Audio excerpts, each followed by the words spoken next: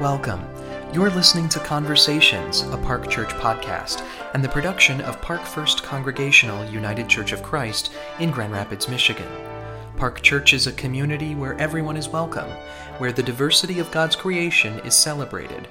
Join us each week in conversation as we grow closer to God, to each other, and to our Christian faith.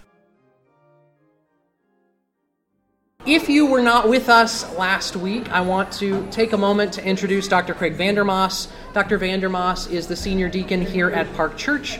He's also a clinical psychologist. He's also a scholar of Scripture and the history of religions.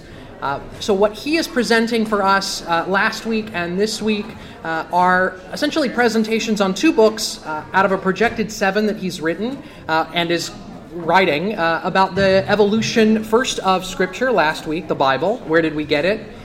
What do we do with it? And this week on the evolution and syncretism of religion. If you get a chance, please pick up a copy of the book. It's really excellent. I got a chance to read both of them, and I very much enjoyed it. I think particularly if this is something that's interesting to you, but you don't know where to start to dive in, this is a great place to begin. Without any further ado, I'll pass it off to Dr. VanderMaas. All right, well, titles of both my books start with the word evolution. For many Christians, this is a dirty word. Some Christians believe you cannot be an adherent of the theory of evolution and still be a Christian. I actually believe that evolution is the best argument for the existence of God, but that's a subject for a future book. Evolution is considered a theory, a term with a scientific meaning that is different from what the general population thinks of when they hear this term.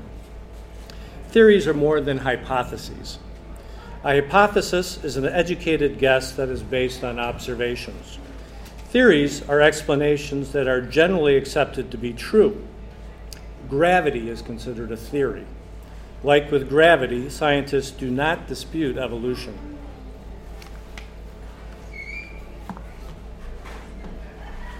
These are some important evolutionary dates.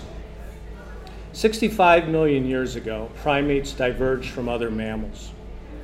39 million years ago, the earliest apes evolved. And 7 million years ago, the human lineage split off from that of chimpanzees. In this presentation, I'll share just a few of the early hominid species. This species is one of the best known of the early hominids. Fragmented remains of several hundred individuals, including males, females, and juveniles, have been found in East Africa. The famous fossil Lucy belongs to this species. All of the earliest hominids have been found only in Africa. It was not until around 1,800,000 years ago, with the genus Homo, that migrations might have started out of Africa. This is the first member of the genus Homo, our own genus. We are Homo sapiens. Homo is our genus, and sapiens our species name. Homo habilis had a larger brain than the genus Australopithecus, and there's evidence that this species used stone tools. This species was as tall as modern humans and with a similar build, arms of human length rather than ape length. This may have been the first in the human line to shed fur in favor of skin, allowing it to sweat in the warmer climate. It extensively used stone tools. It is probably the ancestor of all subsequent species of Homo. This species was probably the common ancestor of both Homo neanderthalis and the Neanderthals and Homo sapiens. Fossils have been found across Africa and Europe.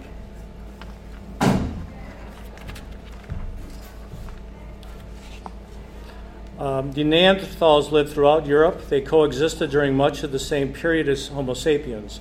And there's much speculation about how much the two species interacted with each other. They thrived for 300,000 years. They were accomplished tool makers. Geneticists tell us that most Europeans and Asians have between 1 and 2% Neanderthal DNA. Indigenous sub-Saharan Africans have none or very little, as their ancestors did not migrate out of Africa to Eurasia. This is our own species. Species dates to 150,000 years ago and started to look like modern humans about 100,000 years ago. 150,000 years sounds like a long time. But if we were to put it on a geological timescale of one calendar year, in which the origin of the Earth 4.5 billion years ago occurs at midnight on January 1st, the appearance of Homo sapiens would not occur until December 31st at about 11:49 p.m.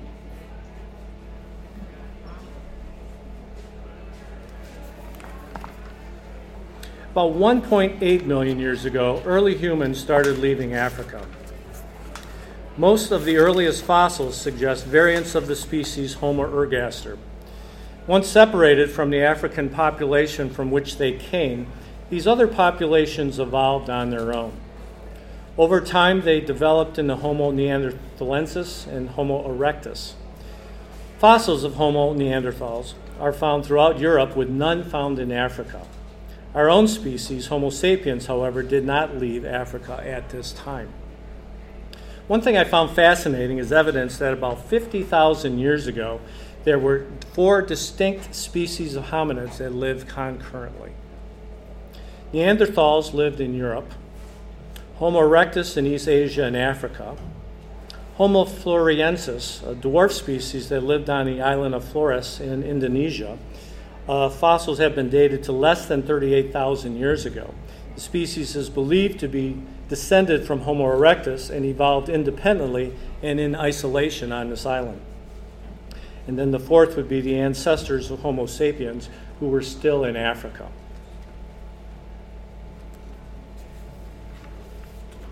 It's believed that our ancestors originated in what is now Ethiopia, or at least somewhere in East Africa. It is believed that our ancestors left Africa about 50,000 years ago, and that language had developed shortly before this. Some believe the group left Africa as early as 65,000 years ago. Geneticists believe there was a single immigration of our ancestors out of Africa, and the number of people leaving may have been as small as 150 individuals. Our ancestors were hunter-gatherers and did not settle down, and so they continued to cover significant distances. They initially went from Africa to the Arabian Peninsula. They likely often followed coastlines. While some people continued to push on into new territories, others remained in various geographical locations, and so the population of the world from this small group of people appeared to be quite orderly. From the Arabian Peninsula, the migration moved to India. From there, some migrated on to Asia, and some continued on to the Australian landmass, China, and Japan. Others went northwest in the present-day Iran and Turkey, and probably eventually met and maybe combated the Neanderthals. By about 30,000 years ago, the Neanderthals went extinct. The earliest evidence of some type of religion appears to be in the Middle Paleolithic age. It's in this period that there's the first evidence of burials. Burying of the dead is a behavior that is unique to humans. Most animals simply ignore the dead and leave the bodies. They're scavengers and bacteria. Why during the Middle Paleolithic age did humans start to bury their dead? After all, they were hunter-gatherers who did not live in settlements, and so there was no need for disposing of bodies for sanitary reasons. Although we cannot know the reasons for sure, it is assumed that religious beliefs played a role in the burials, possibly a belief in an afterlife or a belief in a living corpse. The earliest examples of hominid remains were found in caves rather than true burials, but they are suggestive of deliberate disposal of bodies. The earliest true burials that have been discovered were of more anatomically modern humans beginning around 100,000 years ago. Findings have been found in Israel and in the Nile Valley. Some of these individuals had simple grave goods buried with them.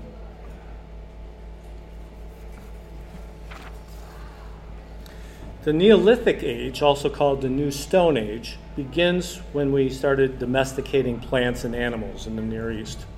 Large cemeteries with elaborate grave furniture in some graves have been found.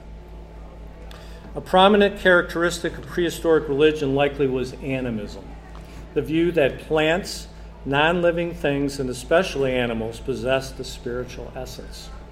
Humans were considered a part of nature. Sir Edward Burnett Tylor, sometimes considered the founder of social anthropology, believed this was one of the earliest religious conceptions. Tylor saw two principal dogmas in animism: the belief in souls continuing to exist after death, and also a belief in other spirits, including deities. Tylor believed that early man thought souls would wander during one's sleep and appear to others in their dreams. Other people's souls would appear to us in our dreams, and after one's death, the soul would depart the body permanently, but would continue to exist. After all, the dead appear in dreams as well. Tylor believed that the belief in the soul of humans generalized to other living things and inanimate objects as well. They too appear in dreams. These type of beliefs are supported by more contemporary hunter-gatherer societies that have been studied. Tylor said these beliefs become a religion once they are institutionalized through communal rituals. In my book, I discuss other important concepts in the early development of religion, including ancestor cults, the cult of the dead, fetishism, totemism, shamanism, myth, ritual, belief in afterlife, cannibalism, and sacrifice, including human sacrifice.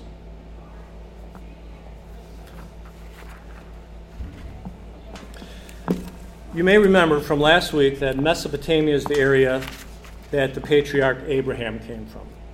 Around 3000 BCE, a Sumerian culture developed in southern Mesopotamia. They were a remarkable civilization, perhaps the first civilization. They're credited with the invention of writing. The cultures of Mesopotamia, which preceded the Hebrews by over 1,000 years, certainly likely had a great effect on the religion of the Hebrew people and the stories of the Torah. The story of the Tower of Babel, a tower with its top in the heavens in Genesis 11, is believed by scholars to have been based on the Mesopotamian ziggurats. I demonstrate in my book the similarity of the Sumerian law codes to the law codes of Moses. Mesopotamian creation myths, with some similarities to the myth in Genesis, predated the Hebrew writings by centuries. Mesopotamian deluge myths predate the Hebrew writings by a millennium. Mesopotamians believed in an afterlife, although a dreary and shadowy existence. The later early Hebrew people also conceived of such a place and called it Sheol. The Mesopotamian people made sacrifices to the gods in order to try to curry favor from them. The later early Hebrew people also made sacrifices to Yahweh for the same reasons, that is, health, safety, prosperity, or to make amends. The Mesopotamian people believed that the gods resided in their temples. The later early Hebrew people believed that Yahweh resided in the portable tabernacle and then later in the temple built by King Solomon. The Sumerian poem Enki in Ninhursag describes a garden paradise called Dilmun. In this garden are forbidden plants. The god Enki eats them and is cursed. This story predates the Genesis story by many hundreds of years. A snake was a villain in the Epic of Gilgamesh, as it was in the Genesis story of the Garden of Eden, where the serpent tempts Eve to eat of the forbidden fruit.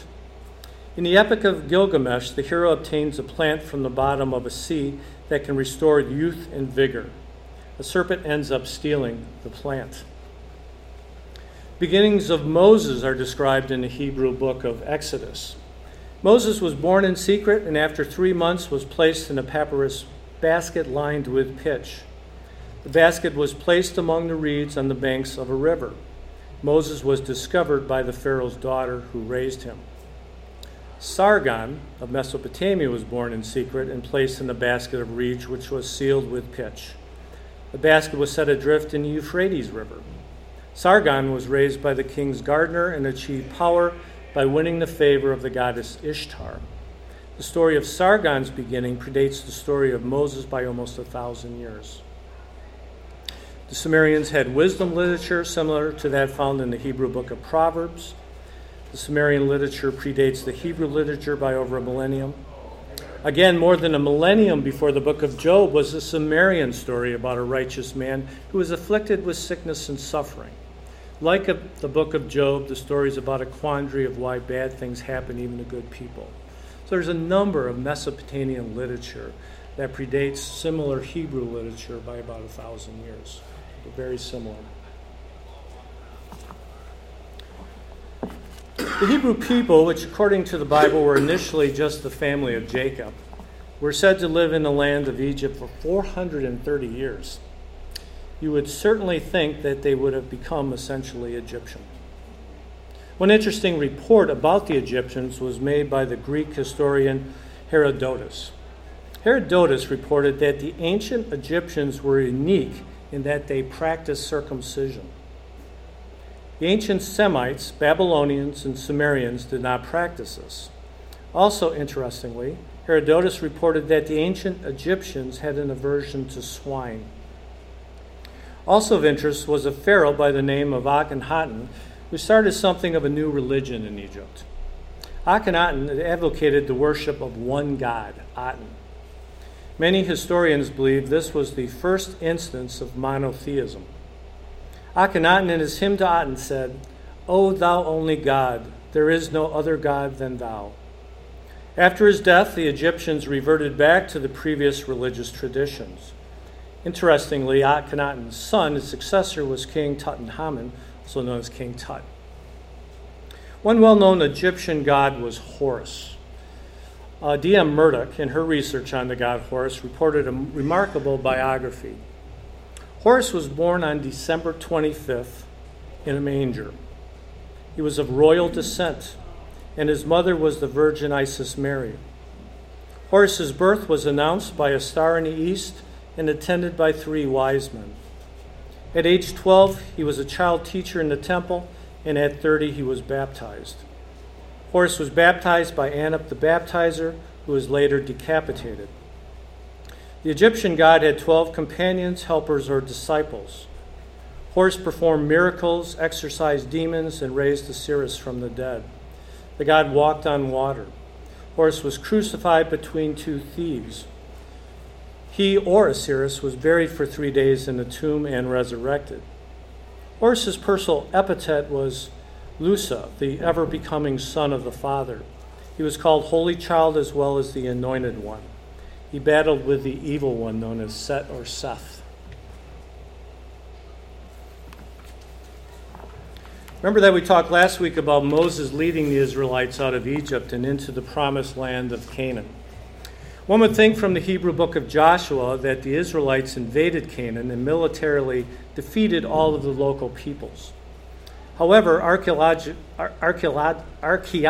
William Dever said, archaeologists now predominantly agree that the Israelites developed from within Canaanite society and that there was not a widespread foreign invasion in which the indigenous peoples were destroyed. Biblical Hebrew is a Canaanite dialect. Even the prophet Ezekiel wrote about Israel's Canaanite roots. From Ezekiel 16:3. Your origin and your birth are of the Canaanites. Your father was an Amorite and your mother a Hittite. Archaeologists Israel Finkelstein and Neil Asher Silberman put it this way. The emergence of early Israel was an outcome of the collapse of the Canaanite culture, not its cause. And most of the Israelites did not come from outside Canaan. They emerged from within it. There was no mass exodus from Egypt. There was no violent conquest of Canaan. Most of the people who formed early Israel were local people, the same people whom we see in the highlands throughout the Bronze and Iron Ages. The early Israelites were irony of ironies, themselves originally Canaanites. I discuss quite extensively in my book the topic of human sacrifice in the land of Canaan. It was practiced not only throughout the Levant, but also within Israel. Also, it was used not only to worship the so-called false gods, but also Yahweh. So where did the god Yahweh come from? I've written quite extensively also about this. Remember from last week's presentation that 2 of the earliest sources for the Torah were the Yahweh source and the Elohist source. The Yahweh source is believed to have been the earliest and is believed to have come from the southern kingdom of Judah and was written in the 9th or 10th centuries BCE. It's called the Yahweh source because God is referred to as Yahweh. The God they described is very human-like. He walks and talks, enjoys pleasing odors, and has quite a temper. The Elohist source is believed to have come from the northern part of Israel and was believed to have been written in the 9th or 8th centuries BCE. Their God is called Elohim and is more benevolent and less anthropomorphic. The noun El occurs in the Old Testament 230 times. Professor of Biblical Studies Mark Smith believes that El was the original God of Israel, as evidenced in part by the name Israel, which is an El name and not a Yahwistic name. This fact would suggest that El was the original chief god of the group named Israel. In the various pantheons of deities in the Middle East was the concept of a chief god who ruled over a divine council. From Psalms 82, we have, God has taken his place in the divine council. In the midst of the gods, he holds judgment. From Deuteronomy 32, 8-9 describes the distinction between Yahweh and El, and the distinction is also made in Exodus 5, 2-3. When the Most High Elyon apportioned the nations, when he divided humankind, he fixed the boundaries of the people according to the number of the gods. Yahweh's own portion was his people, Jacob his allotted share. It's from Deuteronomy 32, 8-9. From Exodus 5, 2-3. God also spoke to Moses and said to him, I am the Lord. I appeared to Abraham, Isaac, and Jacob as El Shaddai, but by my name Yahweh I did not make myself known to them. This passage presents an order in which, Deuteronomy 32, 8-9 presents an order in which each deity received its own nation. Israel was the nation that Yahweh received. It also suggests that Yahweh, originally a warrior god from Sinai, Paran, Edom, Teman area, was known separately from El at an early point in early Israel.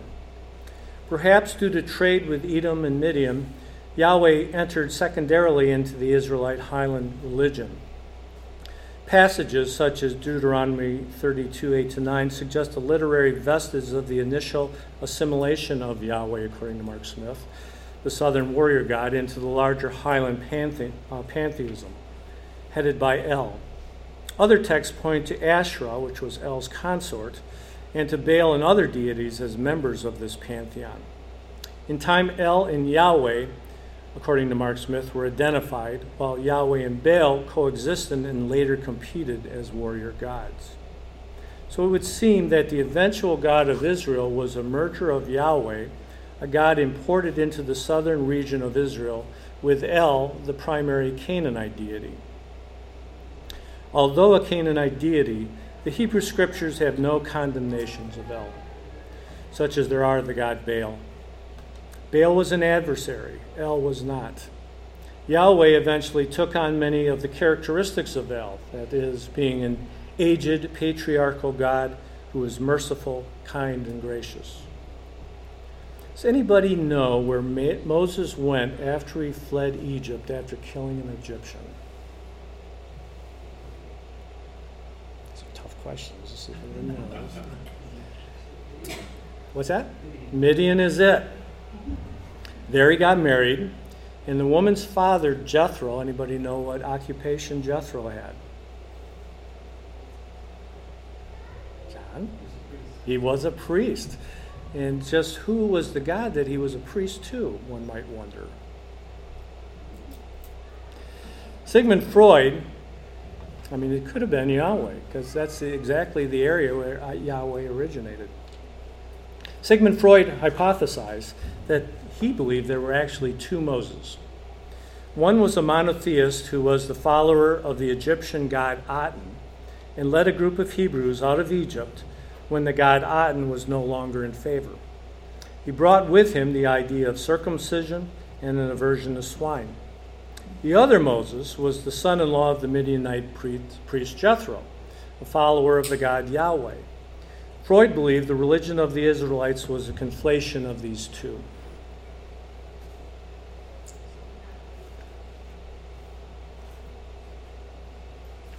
I want to skip ahead now to the time of the Persian Empire. Remember that the Persians conquered the Babylonians and allowed captive peoples, including the Israelites, to return to their homelands. What was the religion of the Hebrews like at this time when they returned from the Babylonian exile? There still was great emphasis on making sacrifices to God. Solomon's temple was to be rebuilt for that reason. Also, following laws was very important, including practicing circumcision, keeping the Sabbath, following dietary and sanitary laws. There was no belief in heaven or hell or a need to be saved. The afterlife was conceived of as Sheol, a shadowy existence for all people, whether one was good or evil. What was the religion of these Persians? Anybody know that? It's called Zoroastrianism, following the teachings of Zoroaster, also known as Zarathustra. The Strauss piece also sprach Zarathustra. It had much influence on Judaism and in particular later Christianity. Mary Boyce is a Persian expert. Listen to her description of Zoroastrianism. Many of Zoroaster's fundamental doctrines became disseminated throughout the region, from Egypt to the Black Sea, namely that there is a supreme God who is the creator, that an evil power exists which is opposed to him and not under his control, that he has emanated many lesser divinities to help combat this power, that he has created this world for a purpose, and that in its present state it will have an end, that this end will be heralded by the coming of a cosmic Savior who will help to bring it about, that meantime heaven and hell exist, with an individual judgment to decide the fate of each soul at death, that at the end of time there will be a resurrection of the dead and a last judgment, with annihilation of the wicked, and that thereafter the kingdom of God will come upon earth, and the righteous will enter into it as into a garden, and be happy there in the presence of God forever, immortal themselves in body as well as soul. So interesting compared to the Jewish religion at that time, which sounds closer to our Christianity.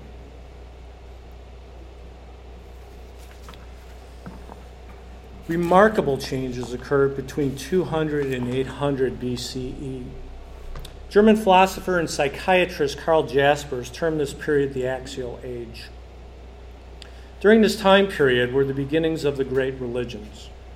The great Jewish prophets, Confucius and Lao Tse in China, Buddha, Zoroaster, the Greek philosophers, and many others lived and taught during this time period. It was a great turning point in man's history.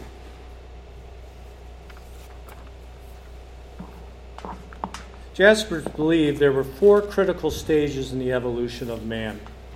First stage was the genesis of speech, the use of tools, and the use of fire through which he first became man. Second critical stage was the establishment of the first ancient civilizations. The axial period through which, spiritually, man unfolded his full human potentialities and for the scientific technical age. Prior to the axial age, the purpose of religion was for cosmic maintenance, using the terminology of theologian John Hick. Humans completed various rituals, including making sacrifices and having festivals to appease various gods. The goal was to make amends for mistakes or sins, or to entreat gods for favors such as rain, cure from disease, victory in battle, and so forth. During the axial age, the purpose of religion shifted to personal transformation, again using Hick's terminology. Individuals began working on making personal changes in order to achieve greater happiness or the possibility of immortality or a glorious afterlife. There was expansion of the notion of goodness from the flourishing of oneself, family, or tribe to an ever-widening circle. During this period of time, there was greater self-reflection, self-awareness, and self-consciousness. Philosophers, ascetics, wandering thinkers, and prophets began to appear. There was increasing contemplation and fear about death. Associated with this growing concern about death was a growing concern about ethics and morality. We can see this shift in the religion of the Hebrews. It was not until the prophets that we saw an emphasis on justice issues rather than on just appeasing God. Prior to Moses, religion involved for Abraham and his offspring primarily circumcision and making burnt offerings. With Moses, we have the addition of various laws to keep, with the purpose again being of appeasing God or for keeping law and order in the Israelite community. There was no concept for a heavenly reward or an emphasis on helping the downtrodden for justice' sake. With the Hebrew prophets, there now was an emphasis on helping the poor, children, widows, the downtrodden. These prophets included Amos, Micah, Isaiah, Jeremiah, and Trito-Isaiah. The axial age was the beginning of the end of the mythical age.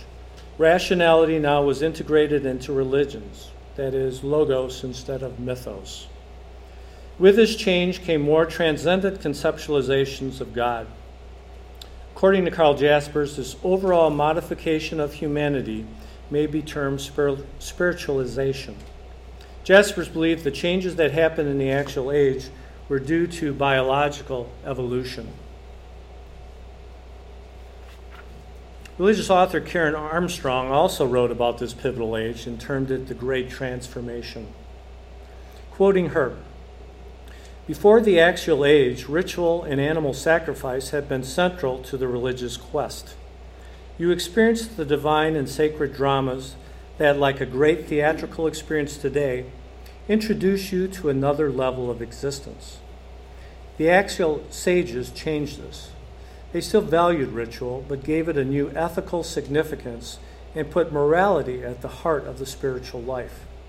The only way you could encounter what they called God, Nirvana, Brahman, or the Way was to live a compassionate life. All the sages preached the spirituality of empathy and compassion. They insisted that people must abandon their egotism and greed, their violence and unkindness." After the Persian Empire was the Greek and then the Roman empires. A very important consequence of the Greek conquests was the concept of Hellenization. Greek culture and language spread throughout the territories that were conquered by the Greeks. All of the New Testament was written in Greek. Ancient Greece is often considered the birthplace of Western culture and of democracy. The practice of baptism has been found in many religions, including Buddhism, the religion of the ancient Egyptians, and the Zoroastrians. The practice was common in this time period, the Greco-Roman period. Religious scholar Reza Aslan wrote about this in his book Zealot, which is about the life of Jesus. Quoting him, "To be sure, baptisms and water rituals were fairly common throughout the ancient Near East. Bands of baptizing groups roamed Syria and Palestine, initiating congregants into their orders by immersing them in water. Gentile converts to Judaism would often take a ceremonial bath to rid themselves of their former identity and enter into the chosen tribe. The Jews revered water for its liminal qualities, believing it had the power to transport a person or object from one state to another, from unclean to clean, from profane to holy." Aslan also wrote about miracle workers of that day, again quoting him. "Jesus was not the only miracle worker trolling through Palestine, healing the sick and casting out demons. This was a world steeped in magic, and Jesus was just one of an untold number of diviners and dream interpreters, magicians and medicine men who wandered Judea and Galilee. Jesus did appear to be different in that he did not charge for services, as was customary of the other people. Many of these other miracle workers are known to us to this day. One in particular is Apollonius of Tyana. Flavius Philostratus wrote about him in the 2nd century. New Testament scholar Bart Ehrman wrote this fascinating description of Apollonius. From the beginning, his mother knew that he was no ordinary person. Prior to his birth, a heavenly figure appeared to her, announcing that her son would not be a mere mortal, but would himself be divine. This prophecy was confirmed by the miraculous character of his birth, a birth accompanied by supernatural signs. The boy was already recognized as a spiritual authority in his youth. His discussions with recognized experts showed his superior knowledge of all things religious. As an adult, he left home to engage in an itinerant preaching ministry. He went from village to town with his message of good news, proclaiming that people should forego their concern for the material things of life, such as how they should dress and what they should eat. They should instead be concerned with eternal souls. He gathered around him a number of disciples who were amazed by his teachings and his flawless character. They became convinced that he was no ordinary man, but was the Son of God. Their faith received striking confirmation in the miraculous things that he did. He could reportedly predict the future, heal the sick, cast out demons, and raise the dead. Not everyone proved friendly, however. At the end of his life, his enemies trumped up charges against him, and he was placed on trial before Roman authorities for crimes against the state. Even after he departed this realm, however, he did not forsake his devoted followers. Some claimed that he had ascended bodily into heaven. Others said that he had appeared to them alive afterward, that they had talked with him and touched him and became convinced that he could not be bound by death. A number of his followers spread the good news about this man, recounting what they had seen him say and do. Eventually, some of these accounts came to be written down in books that circulated throughout the empire. Common during the Hellenistic Roman age were mystery cults or religions. They were termed mystery religions because the initiation rites, practices, and knowledge about God were kept secret among the members. Antonia Tripolitis, professor of late antiquities, maintains that although mystery religions had diverse rites and beliefs, they all shared three essential characteristics. They all have purification rites, which allow the initiates to participate in the activities of the cult. They all promote a communion or a sense of a personal relationship with the worshiped deity, and they all promise a blessed, glorious life after earthly death. Angus maintains the following were common among them. Some sort of confession of sin was required, baptisms were required, sacred meals played an important role. Quoting Angus, all the mystery gods were primarily savior gods. To initiation was ascribed the sacramental efficacy which atoned for a man's past, gave him comfort in the present, a participation in the divine life, and assured the faith and hereafter of such dazzling splendor that the trials and conflicts of this earthly existence were dwarfed into insignificance. A particularly important mystery religion was Mithraism. Mithra was an Indo-Iranian deity who originated in the 14th century BCE or earlier. He's a subordinate deity of the supreme deity, Ahura Mazda, named in Persia, or Varuna, as that god was known in India. Worship of Mithra spread throughout Asia Minor during the Persian Empire's prominence. The religion of Mithra became popular in the Roman Empire in the late 1st century CE. It reached its climax in the 3rd century, at which time its sanctuaries were found from one end of the empire to the other. It was a rival at that time to Christianity. The Mithraists believed that the soul descended into the cosmos from the sun through the 7 planetary spheres. Prayers were addressed to the sun 3 times daily.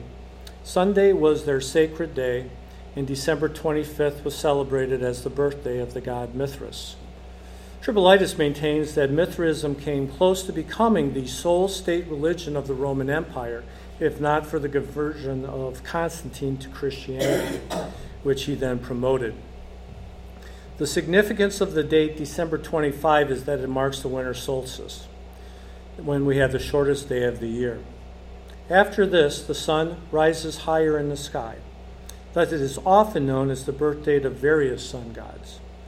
Doan notes this date as the birth date of Buddha, Mithras, Osiris, Horus, Hercules, Bacchus, Adonis, and other personifications of the sun.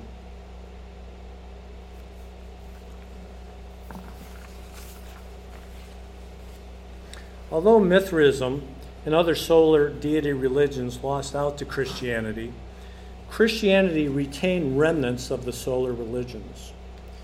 Besides Jesus' birth being celebrated on December 25th, and Sunday being the day of worship, there was absolutely no evidence that Jesus actually was born on this date.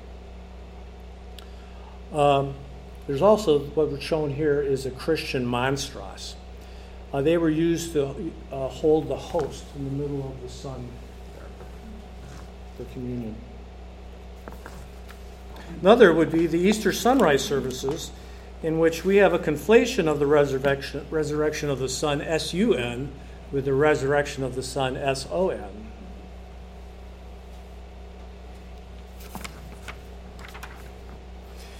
While growing up, the word that best described the religion I was taught and believed in was revelation.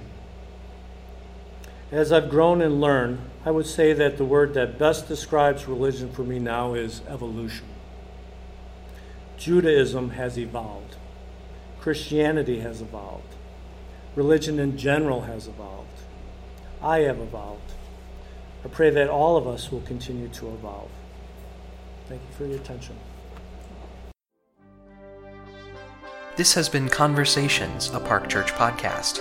Tune in each week for brief, meaningful study that brings us closer to God, to each other, and to our Christian faith.